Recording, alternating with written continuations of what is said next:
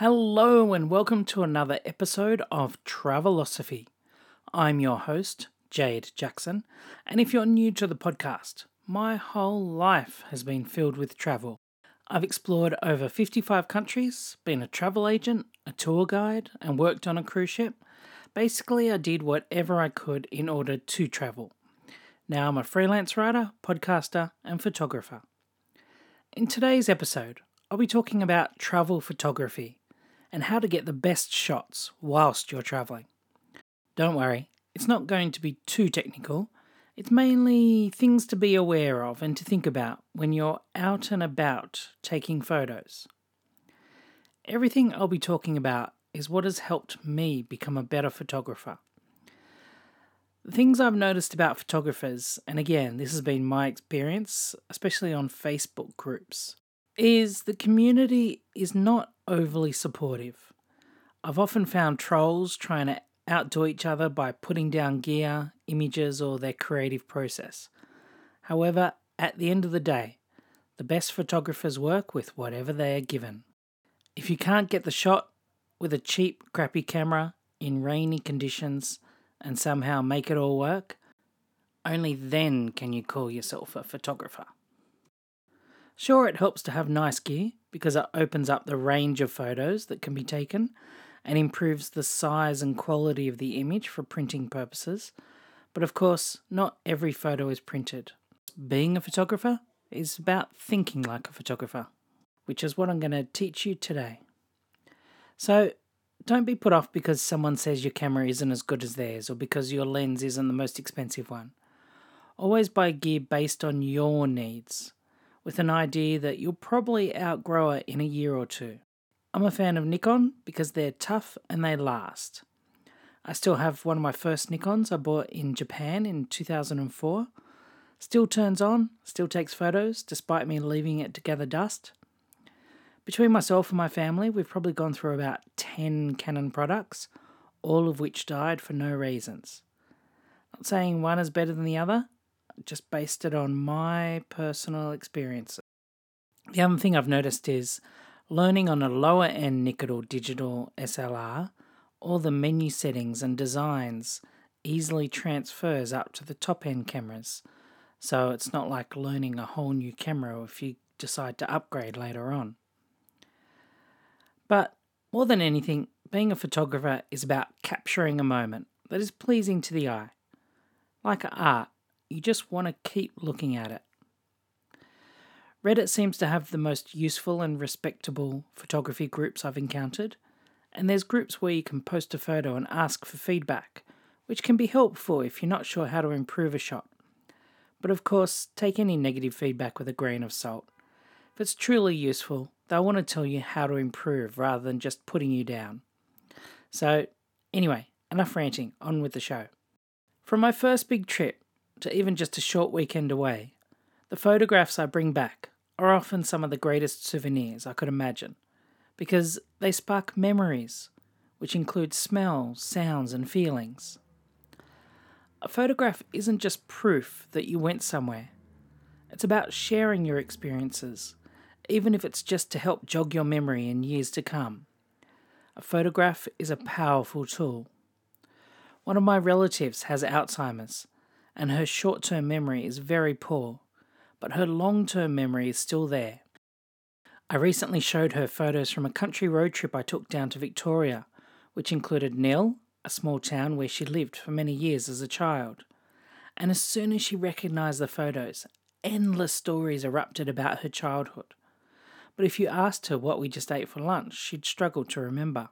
It was reassuring seeing those memories come back, and you could tell it was a reminder of happier times for her. Photography has always featured heavily in my life, and ironically, very few of those photos am I actually in, because I'm always behind the camera, of course. But the photos still tell a story, and there's a story behind every photo, which I've written a blog post about. As always, you'll find all links in the show notes. I studied photography in high school, but I learnt to be a photographer through travel. The camera auto settings didn't always capture what I was seeing, so I had to learn to capture whatever I saw in whatever conditions I was in. As much of my travel was solo and on my own schedule, I often had the luxury of being able to return to a location in different lighting conditions like sunrise or sunset in order to capture different types of images. I know I've spoken negatively about Instagram in other episodes because it's pretty much all fake. Like, who backpacks around Asia with beautiful ball gowns and just happens to have perfect makeup and hair as you're dangling off a train in Sri Lanka? It's unrealistic. Also, it builds up the kind of traveller who is just in it for the photo.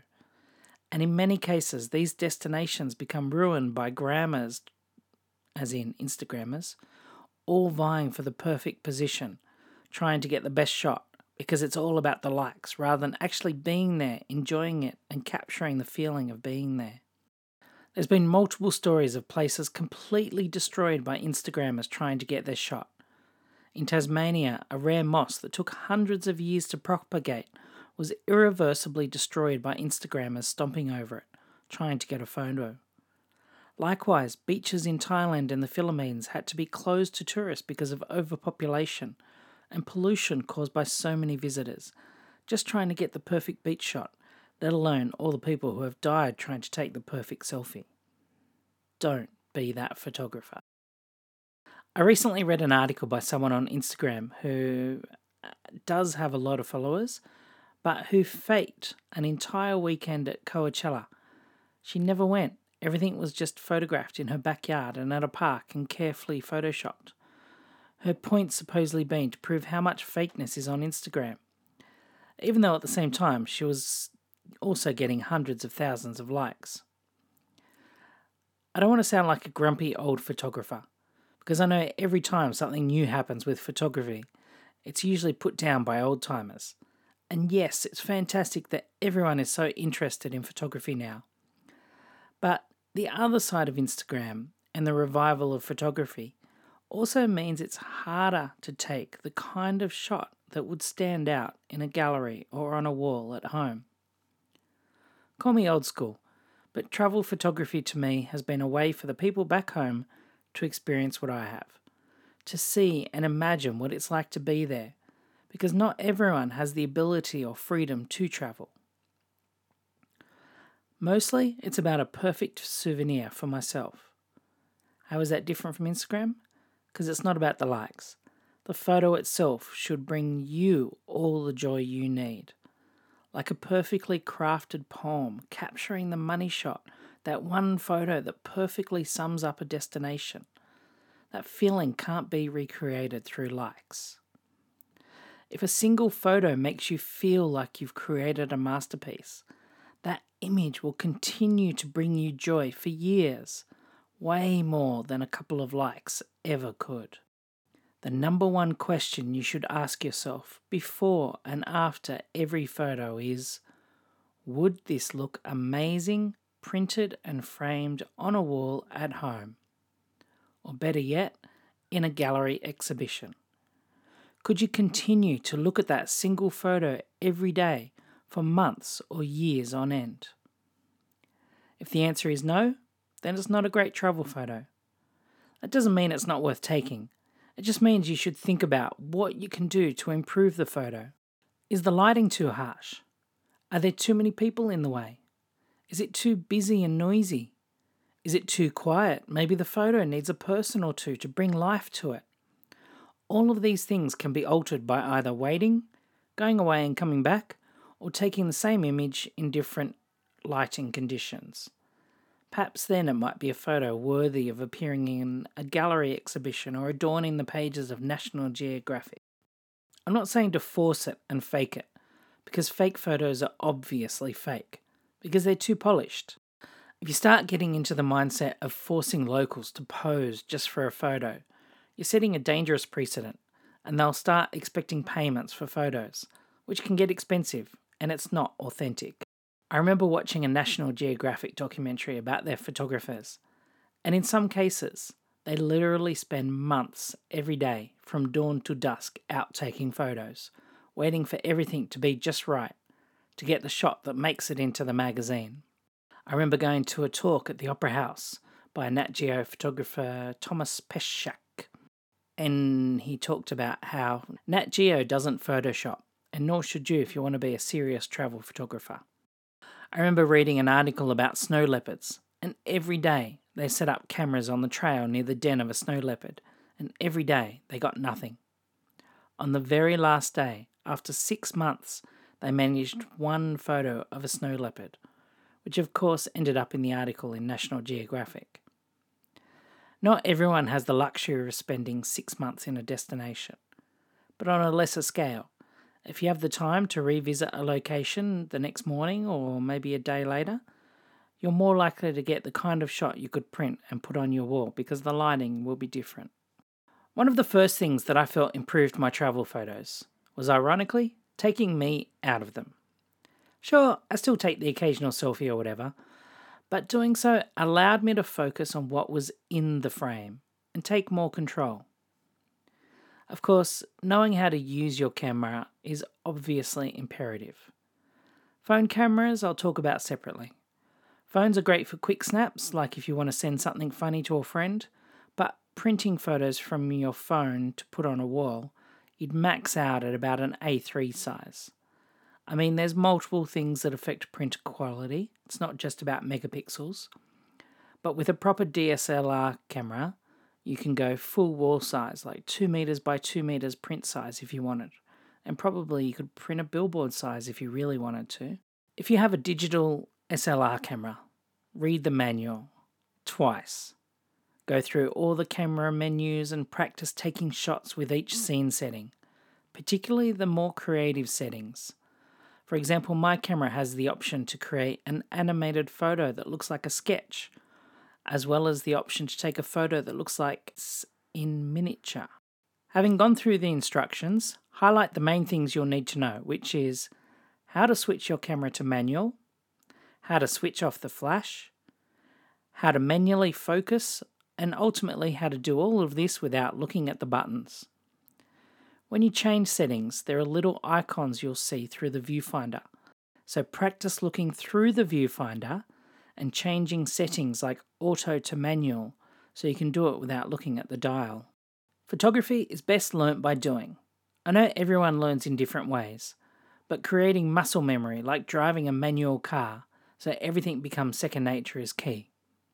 However, operating a camera is only one aspect. You also need to be able to notice a scene worth shooting.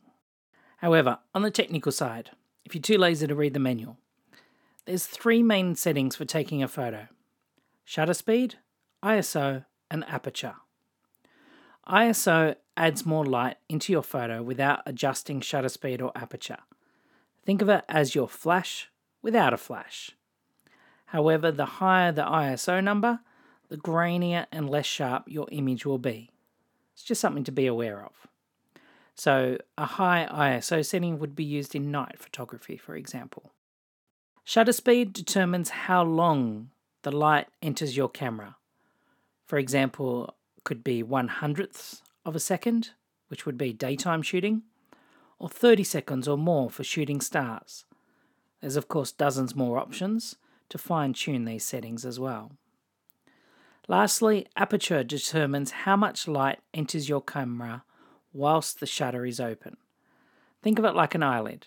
Is it half open, 3/4 open, or fully open? Aperture is also referred to as depth of field. Basically, that means how blurry your image is. An aperture number like 1.4 means a shallow depth of field, so the background is blurry, which is best for portraits. An aperture number like 22 means the entire photo, foreground and background, will be in focus. There'll be more detail in colours and textures, so that option is best for landscapes. Basically, photography is about finding that perfect sweet spot where everything is just right. However, there is also the ability to opt for a setting because you want an effect in the photo you're producing. Like maybe you want blurred water to give a sensation of movement, so then you'd opt for a slower shutter speed. But before we get too technical about numbers, let's just go back to the basics. Once you think you've mastered changing the settings, for example from auto to manual, whilst looking through the viewfinder instead of the screen on the back of your camera, do it all again in the dark. Then do it again with your eyes closed without looking. Count how many clicks between auto and manual if your dial clicks. The point of all this is simply changing settings without looking at the screen or without looking at the dials, and using information in the viewfinder allows you to focus on what you're taking a photo of, and also make sure you're faster and less likely to miss an opportunity because you can't find the right setting. There's no greater feeling than being in a really dark setting and being able to adjust your camera to just the right setting without having to look at your actual buttons or dials. Overall, it makes you more intuitive. The average digital SLR camera makes something ridiculous like 12,000 calculations per second to choose which settings to apply in auto function. Supposedly, the new iPhones make something even more ridiculous like 20 trillion calculations. Like anyone would have a way to double check that. But still, there are times when it will get it wrong because it's a machine and it's not seeing what you're seeing. But you can also use the camera's auto information to learn from. Take a photo on auto, pay attention to what settings the camera chooses, then switch to manual and adjust the aperture and shutter speed slightly from the camera auto settings to see how it changes your photo. This way you'll be within the range of taking a good pic without it being too overexposed or underexposed. Some photographers take multiple photos of the same thing with slightly different settings of shutter speed and aperture to have options when they get back home on what they might prefer to use. Often it's not till you look at a photo on a big screen that you can fully appreciate how good it is. I've had multiple times where the photo on the small screen looks great, but when you see it on a big screen in high detail, there might be parts not quite right. Of course, you can adjust settings on a computer after the photo has been taken, but it's quicker and easier to get it right in camera the first time, so therefore you don't have to spend hours and hours editing back home. The best photos come with time, so allowing yourself time to get the settings right, time to revisit something if need be, in different lighting conditions, whether it be sunrise, sunset, or on a cloudy day, are all going to give you completely different photos. Whilst there is planning involved to capture what you want, there's a certain amount of being aware that also comes into play, seeing a moment right before it happens. The perfect example of that was when I was in the Philippines. I took a photo of kids playing in the water at sunset. I had the photo of the sunset reflected in the water already, and I saw the kids running down the beach. There was about 8 or 9 of them, and I had a split second before I realised they were running into the water. As they did, I waited an extra 2 or 3 seconds until they spread out, so that therefore they filled the frame. But before they had a chance to cause too many ripples in the water. So the end result was the reflection of the sky, including a long cloud, some pink and orange colours of the sunset, but the silhouette of the kids gave life and texture to the image. It ended up a perfect mirror image, and as soon as I pushed the button, I was like, yep, that's it. I was actually standing in the water myself, holding my camera just above the waterline. I was nervous about tripping in the sand and dropping my camera, or the strap dangling and causing a ripple. I was lucky I had time to adjust everything to capture the sunset first, before the kids arrived. So there wasn't much to figure out. Just take the shot. I could have adjusted to capture their faces, but the shapes of the way they were standing and the colours meant a silhouette blended the photo together. I wasn't close enough to fill the frame and still get details of their faces. So, on this occasion, a landscape shot, I felt the silhouette worked better. Of course, sometimes you don't have time to change the settings. And a good habit to get into is, before you switch your camera off, switch it back to auto. Just in case the next time you use it, you might be so caught up in the moment or rushing to take an action shot, you automatically just turn it on and click the button. And if you've left it in manual with settings for low light, then it's going to be overexposed or whatever the case is. It's about building habits. Of course, if you teach yourself to get into the habit of checking the settings before each photo, then that is going to work also. When I travel, I always have my camera, which is a Nikon D750. because it's still high quality, but it's about a kilo lighter than the D810. 2 spare batteries in case for whatever reason I can't charge overnight. Usually about 1,000 shots to 2,000 shots is one battery. Of course, I have multiple memory cards. I have two 128GB SD cards, which are my main ones, plus a few 64GB and then a few 32GB as backup. Far more than I'll ever use, but just in case one gets damaged, I still have others to use. I have 3 lenses, a 50mm 1.4 aperture, which is great in low light, a 28 to 80mm everyday lens, which I can use in most situations, and a 300mm zoom lens. Generally, I don't need to carry all 3 lenses every day, so it's nice to have the option of switching lenses and lightening my load if I don't need everything. I also have an external flash, but I rarely use that for travel photography. Of course, I also have a GoPro and a Nikon 360. So what makes a great travel photo? One that captures a moment, that tells the viewer exactly where you are without being obvious like a sign or a flag. A photo that evokes some kind of emotion, that makes the viewer want to be there, that makes them curious and makes them want to look at the image over and over. Like a piece of art, an image that intrigues, that has multiple elements encouraging you to think about it, and the subject, and one that would easily fit on the cover or within the pages of National Geographic. So, how do you ensure you capture the magic? Being a photographer is almost a different mindset. You have to be actively looking for photo opportunities. They won't always jump out at you. Sure, you can replicate other photographers you've seen, but eventually you want your own unique photos. So, go down the alley. Don't walk down the main tourist street. Get off at a random train stop. Find a good place to plant yourself with a nice background and see who walks in front. Sometimes it's a matter of waiting. I have a photo I took in India. I found a brown wall just in a random side street, and it's in the afternoon sun. It had blue wooden shutters and an interesting wooden door.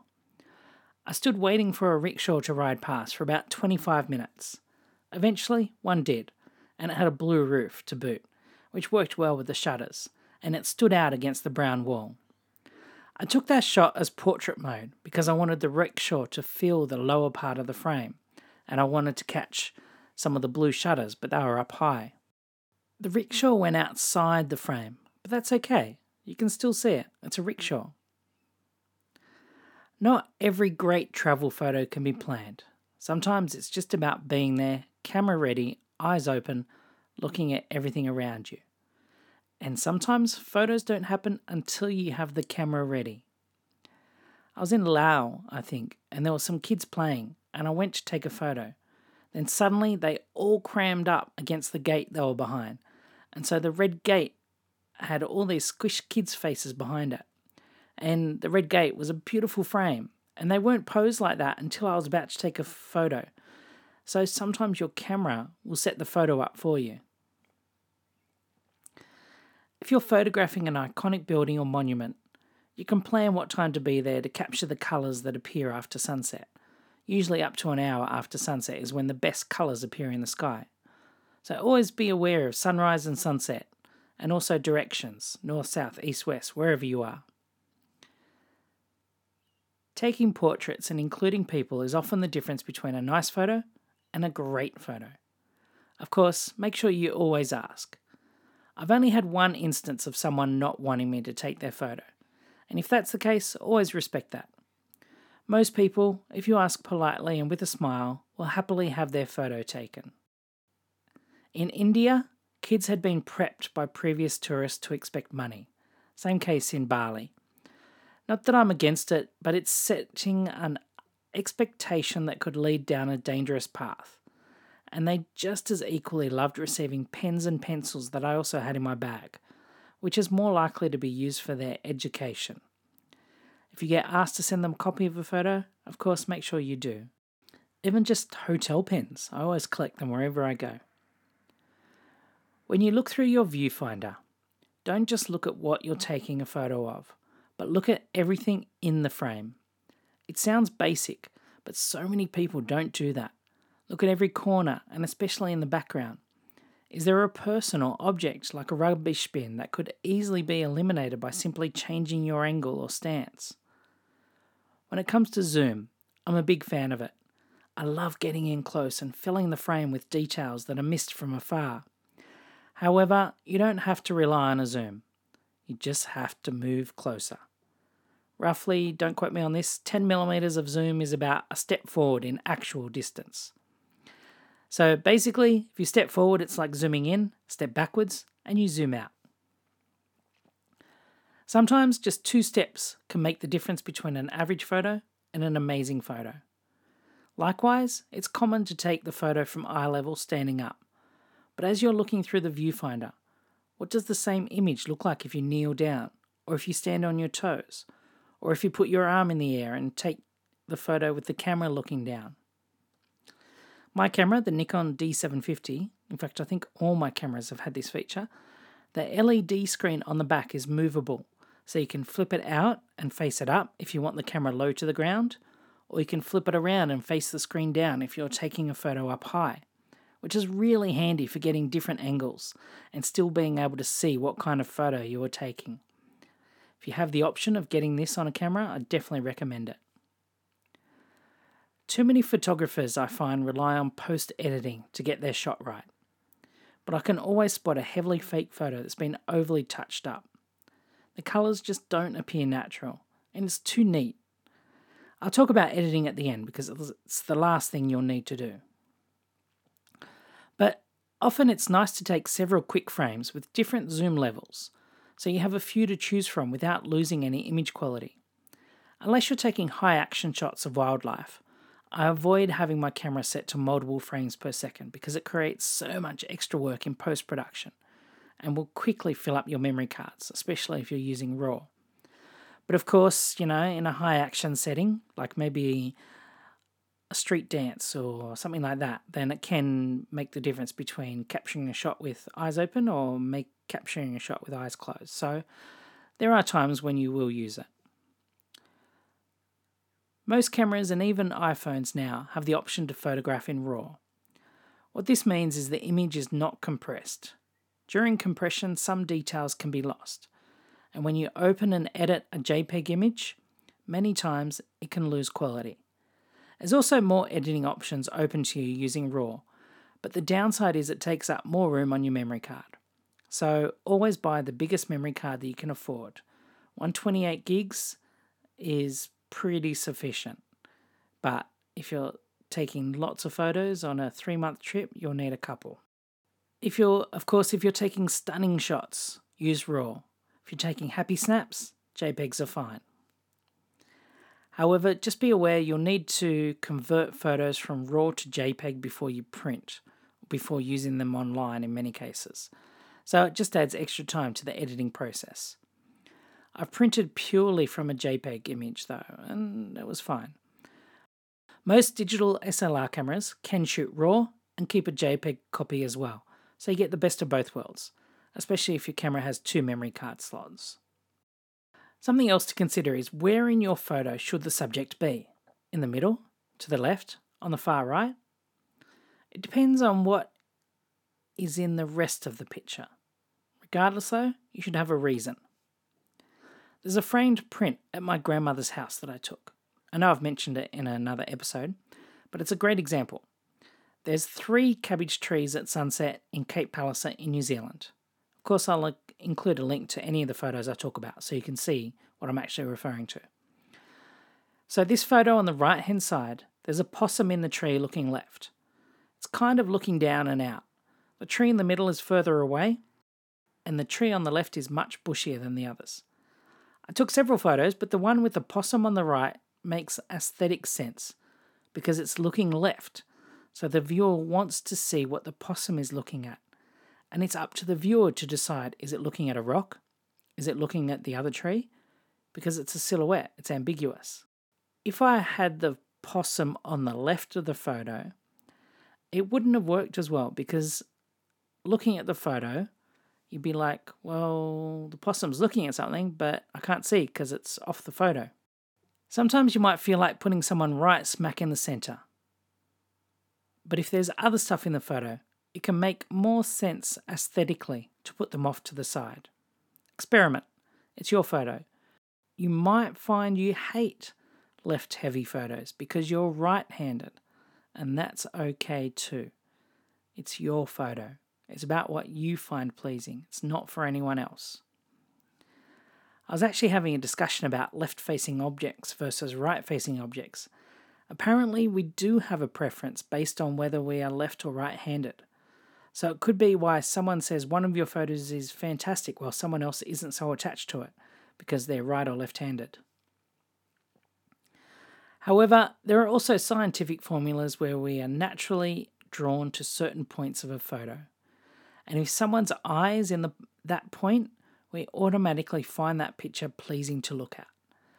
These areas usually are the points where your viewfinder grid intersects. If you put an eye on one of those intersecting points, then your photo is going to have more oomph. Sometimes a portrait, though, just needs to fill the frame, taking up as much as possible. I have 2 photos of my guides in Sapa in the mountains of Vietnam. One photo, there's a guide looking left, and the other, the guide is looking right. 2 separate photos. It includes enough background to give a sense of place. It includes enough detail of their jacket, earrings, and hair tie to give a sense of which tribe and people they belong to. The expression on their face is neutral, but it could also be exhaustion, deep in thought. They're not looking at the camera, they're looking out into the valley. But you can still see an eye, but that doesn't matter because it makes us think, what are they thinking? At first glance, their faces fill the frame, but it's only when you look closer that you realise that actually there's a lot more that's subtly appearing in the frame to give you an idea of what's going on and where it was taken. Landscape, you probably know this, but anyway. Landscape is photos taken with the wider side at the top and bottom, and portrait is photos with the wider side on the left and right. So, going back to the original question, always ask yourself, would this photo look amazing printed and framed on a wall? You should also think about your wall space. How much space do you have to fill? Would 2 landscape photos side by side fill it, or would you need 3 portrait-size images? There's nothing worse than coming home with some incredible photos and then realising that the display format doesn't fit the print format you're wanting to fill your wall with. So, if in doubt, take a portrait and a landscape of any photo just as a backup. Tall buildings and architecture work well as portrait orientation, whilst a single tree or other wide spaces work well as landscape. That being said, I took a photo on Lombok in Indonesia from the top of a cliff. The water was beautifully clear, aqua blue, and there was a catamaran. I took that shot as portrait orientated because I wanted to include the water and the land. But you don't expect to see the boat. So as your eyes follow the water from light to dark, it's surprised with a boat. Another similar photo in the Blue Mountains starts with the foreground, a sandstone cliff at sunset, and there's grass on the cliff edge. Then right behind that is green trees in the valley. And as you follow the line of the photo going up, the trees become bluer, ultimately becoming the Blue Mountains that the mountains is famous for. So portrait can work in landscape scenes as well, if there's something at the bottom, in the middle, and at the top. Colour always makes a photo stand out, and if you can capture complementary colours, which are almost like opposites, like blue and orange, red and green, these will make your subjects really pop. A classic example of colour is at dusk. The skies are light blue, the streetlights come on are slightly orange tinted, and there's enough light to see details of buildings, especially if they're also lit up from within. This makes for a pleasing image, and if you add an interesting person, you've got a winner. Sometimes just hints of colour are enough to attract the eye. Might be a red neon sign which highlights red lips or red shoes, whilst everything else is monotone. One of my favourite photos involving colour is the bottom of orange monk's robes along a grey cement footpath.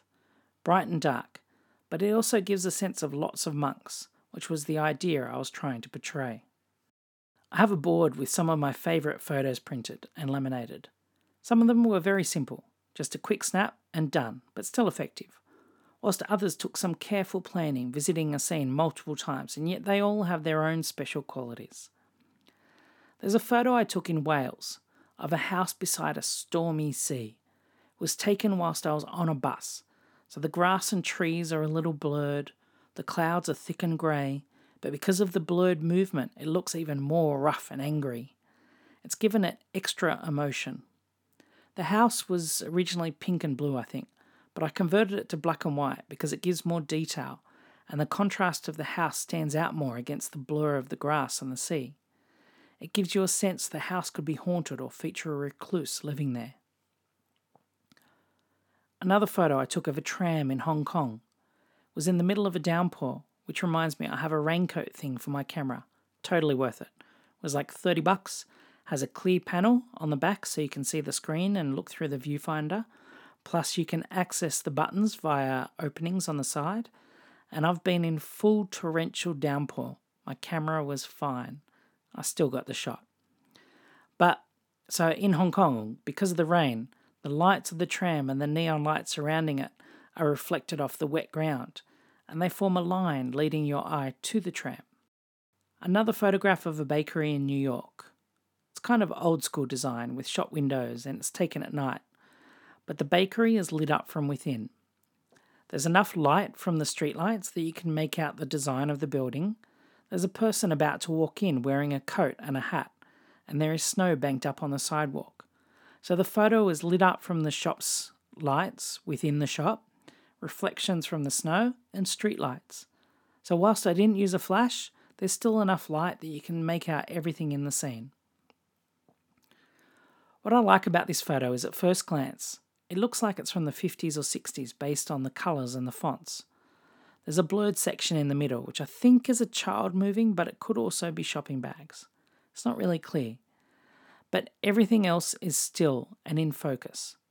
It's a contrast of warmth and cold, light and dark, movement and still, black and white and colour. It's all these elements together that capture a moment. I took one photo of the shop, then noticed someone was about to walk in, so waited till they were lined up squarely in the middle of the door and took the second shot. So it's aesthetically pleasing too. And it's not just what's in a photo. That photo reminds me of being in New York with my friend Jen, who died recently. So even though she's not in that photo, I still remember being in that moment, seeing that scene with her standing next to me as I was taking the photo, which is the untold secret power of photographs. Memories behind the scene. Photographing wildlife is different but the same. You need to allow plenty of time, you need to be ready, but also preempt movements and actions, and capture a variety of zoom settings in order to capture the shot you want. It's nice to zoom in and see details like their fur or eyes, but also don't forget to include the location. Even in a zoo setting, it's possible to capture animals so they look like they're in their natural habitat, providing the zoo has sufficient greenery. When I was in China, taking photos of the pandas in Chengdu, it was much harder to get there than I anticipated because there was no taxis. So I ended up taking the bus, which took forever. So by the time I arrived, it was mid-morning, like 10, and by then most of the pandas had been up for hours and were asleep again until the afternoon. I did manage some decent photos of the adults, but I didn't have that one shot that was like, yep, this is it. So the next morning, I got up earlier. I managed to catch a taxi straight away and was there before it opened. There's a shuttle inside the Panda Research Base that will take you around because it's quite a long walk up to the top. And so I took the shuttle straight to the top where the baby pandas were.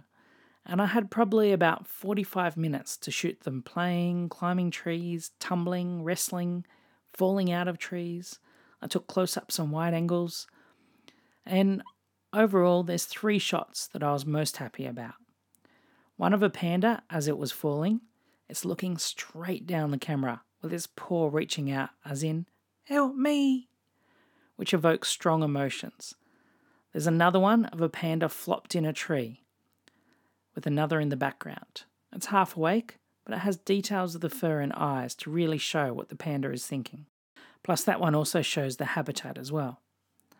Lastly, I took a photo of a panda hanging over a branch with just its bum and feet in the air. Reminds me of an Ewok from Star Wars. And on its own probably wouldn't stand the test of time, but combined with the others helps to tell a story about their playfulness.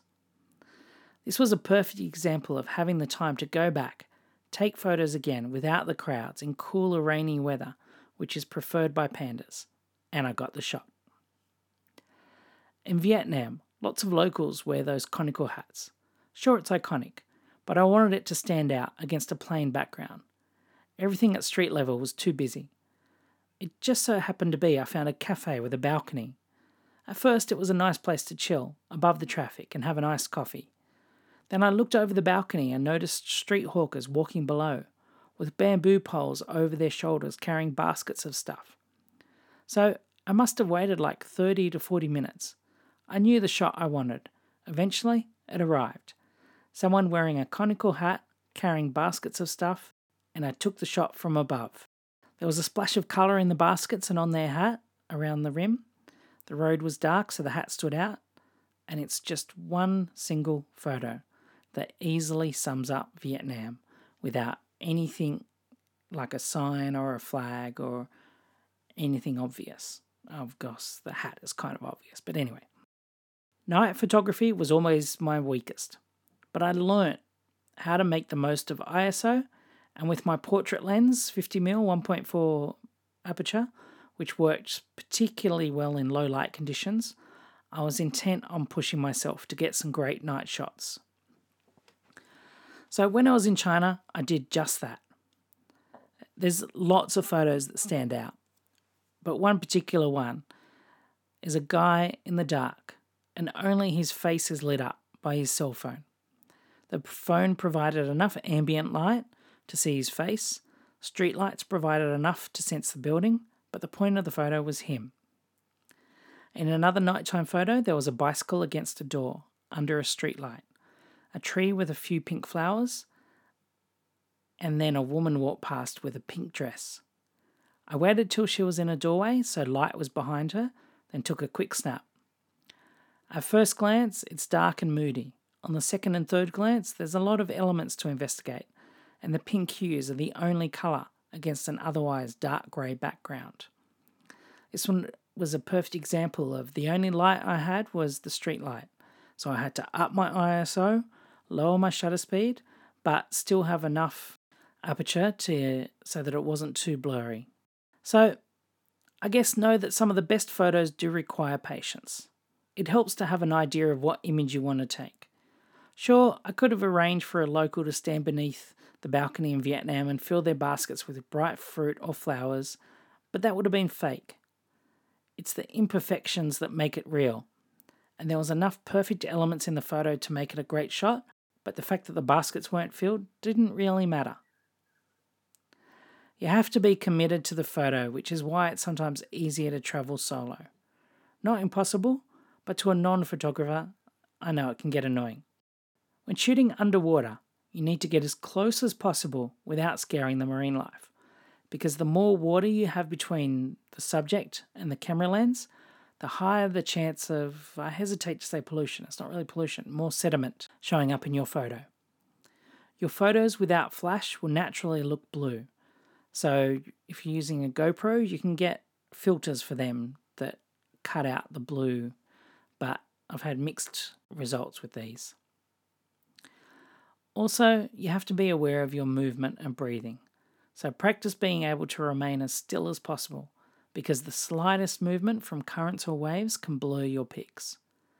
If you're learning to dive, focus on learning to dive rather than trying to get photos. Even after snorkeling and diving for years, it's still really hard to take good underwater shots. I've used a variety of underwater cameras.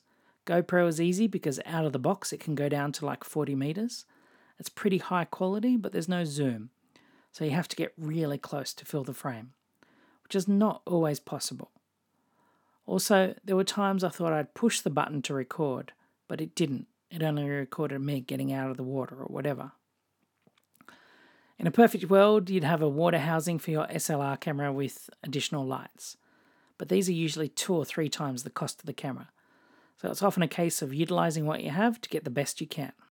These days, drones make it easy to take shots from above, which provide a unique perspective, but there's so many different laws in each country about what is permissible with drones, so you have to check each and every country, as there is no universal ruling. Plus, some can be quite bulky, so there comes a limit to how much gear you can easily carry. I'm also disappointed with the battery life for drones. At the moment, still not much more than like 10-15 minutes of fly time, and then that's it. You also have to consider weight. With my Nikon camera, 3 lenses, a flash, my iPad plus a few other little accessories, that all weighs about 7 kgs or 15 pounds. In many cases, this is the limit to carry-on luggage, so make sure you check the weight, because the last thing you want is to be forced to put something like a lens in your check-in luggage and have it damaged or stolen. Of course, airports, military, police are off limits, and in many museums not allowed to take photographs. If in doubt, always check. Some countries have strict rulings about photographs, and you can even be arrested. As a general rule, public places you can take photos, even people, but if you're taking a close-up portrait, it's always best to ask. If you plan on selling any photos, which includes people, you will need a model release form, which basically says they allow you to use their image. Now, with using your phones for travel photography, the latest models have decent cameras for the size. The iPhone XR is a 12 megapixel camera, which is about half the megapixels of the average digital SLR. I know the iPhone camera does a lot more automatically in terms of facial recognition, depth perception, colour and shadows, and these days there is a lot more you can adjust settings-wise. If you don't have the latest iPhone, there's also camera apps like Pro Camera that allow you to have manual control over shutter speed and ISO. And best part is you can see on the screen how the photo will look as you adjust it, so there is less guesswork. However, phones lack zooms. Digital zooms tend to pixelate the photo, the flash tends to be either too bright or too dark, and again, if a photo is to be printed, you wouldn't be able to print as a wall size with 12 megapixels. If you're only going to use it for Instagram or Facebook, 12 megapixel photo is perfect. You don't need huge sizes. But if you want the option to print bigger than the standard photo size, which is 4" by 6", then you'll want a camera with a bigger sensor and without the limitations of being a phone. I know there are extra lenses you can stick on, but in my experience, these do little to enhance the photo and never work as pictured. So, hence why, in my opinion, a digital SLR is still the preferred option if you want really good travel photos. And ironically, a lot of the photos you see on Instagram are actually taken with digital SLR cameras, not with iPhones or camera phones. Lastly, editing. If you think editing is choosing what filter to use, I hate to break it to you, it's not. Editing a photo refers to making minor adjustments to enhance the photo, like lighting, colour and cropping, so cutting the edges out or rotating. You can also adjust the lighting to remove shadows. You can increase the colour to make them really pop, and you can convert it to black and white. The editing tools in Apple Photos, Google Photos or Snapseed are the basics you'll need in most circumstances. The desktop version of Apple Photos has a few more tools, like you can remove pimples, but I'm sure most people have their favourite editing app to make their selfies look better. Apple stores, like physical Apple stores, also have started running workshops on photography. These are free, they run for 1 to 2 hours, and there's specific ones on iPhone photography and editing using Apple Photos. Definitely worth checking out. I did a GarageBand one and it was great fun. The other side of editing that people often become lazy about is being realistic about what photos are worth sharing. Ask yourself, will this photo look amazing printed and framed on my wall? If not, it's probably not worth sharing. So before I show my holiday snaps on Facebook, I'll go through each photo, favourite the ones I love and ignore the rest. Then I'll look at editing. Will editing the lighting or colour enhance this photo even further? Lastly, I go through a last drastic edit of only showcasing the best of the best. I still keep all my photos on my hard drive, but my friends don't need to see 600 plus photos of pandas. They only want to see the top 3. If you have an iPad, Affinity Photo is a desktop quality photo editing tool that works well with Apple Pencil. Unlike Photoshop, you pay once and then get free updates. There's no subscription. With this, you can easily remove objects, create artistic effects like make the image black and white except for 1 or 2 colors, or you can change someone's eye color. And you can also modify sections of a photo from light to dark, or vice versa. The desktop version does pretty much everything Photoshop does. It does take quite a bit to learn all the terminology and the work processes, but if you want to do anything with a photo, then I recommend Affinity Photo. It's $30 for the tablet version, or I think $80 for the desktop version. Just check to make sure your camera is supported before you buy it. But it's nice to have the option to modify anything whilst on the go using my iPad. I remember trying to explain to a friend how when I travel, I have photography days and I have break days. Of course, it's often the break days where you see the most. But being a photographer, you need to think like a photographer. Something akin to, I guess, being an artist and seeing beauty wherever you go. So if you want to both improve your technical ability and also capture unique original photos, go out in the conditions that other photographers would be packing up their gear in. Go out in extreme conditions like poor lighting, wet weather, fog, haze or night, and use what you can to capture what you see. Keep playing with the ISO, the shutter speed and aperture settings until you get the shot. You'll learn the direct correlation between light and dark, and how ISO and shutter speed can make the shot, regardless of what light you have to play with. Don't rely on flash at first. Remember, all light is light to a camera, whether that be a street light, the moon, a television through a window, or a cell phone screen or a neon billboard. Light can also be reflected off metal surface, or wet surfaces like tar. I know I said to learn how to take photos without flash, because it teaches you more about the correlation between light and how it can affect your photos. However, there are times when using a flash is unavoidable. If you're taking photos of people, especially in crowds, then a flash can come in handy. It can fill the shadows caused by eyebrow ridges, noses, and hats. Lastly, manual focus is useful in rain and fog. The camera may struggle to find something to focus on, so you can manually override to find an object like a tree or a plant or a person to focus on. You'll need to know how to lock the focus when using manual focus. Usually this is just a single button that says autofocus lock or AF lock. If you're shooting in, say, an exhibition or places where you need zero distraction with the camera's built-in light meter, then you'll need to switch autofocus off and use manual focus instead. The other reason for manual focus is if you're taking extreme close-ups like macro photography, for example, a spider in a web or a flower on a tree. It's quicker and easier to get the shot you're after using manual focus. Go to photography exhibitions like the World Press Photo or the Wildlife Photography Awards for inspiration. But mostly, take your camera with you always and ask yourself, would this photo look incredible printed and framed on my wall? And lastly, if you can capture something in unfavourable weather and lighting conditions, you can capture anything, anywhere, anytime. Congratulations, you've just become a travel photographer. Thank you so much for listening to Travelosophy. I really hope you found this helpful. If you have travel photos you wish to share, then please tag me on Insta at jdickensjackson. Likewise, feel free to @me on Twitter at jdickensjackson. If you love the content I produce and want more exclusive stuff and wish to support the podcast, then head to my Patreon page, which is patreon.com/jadejackson.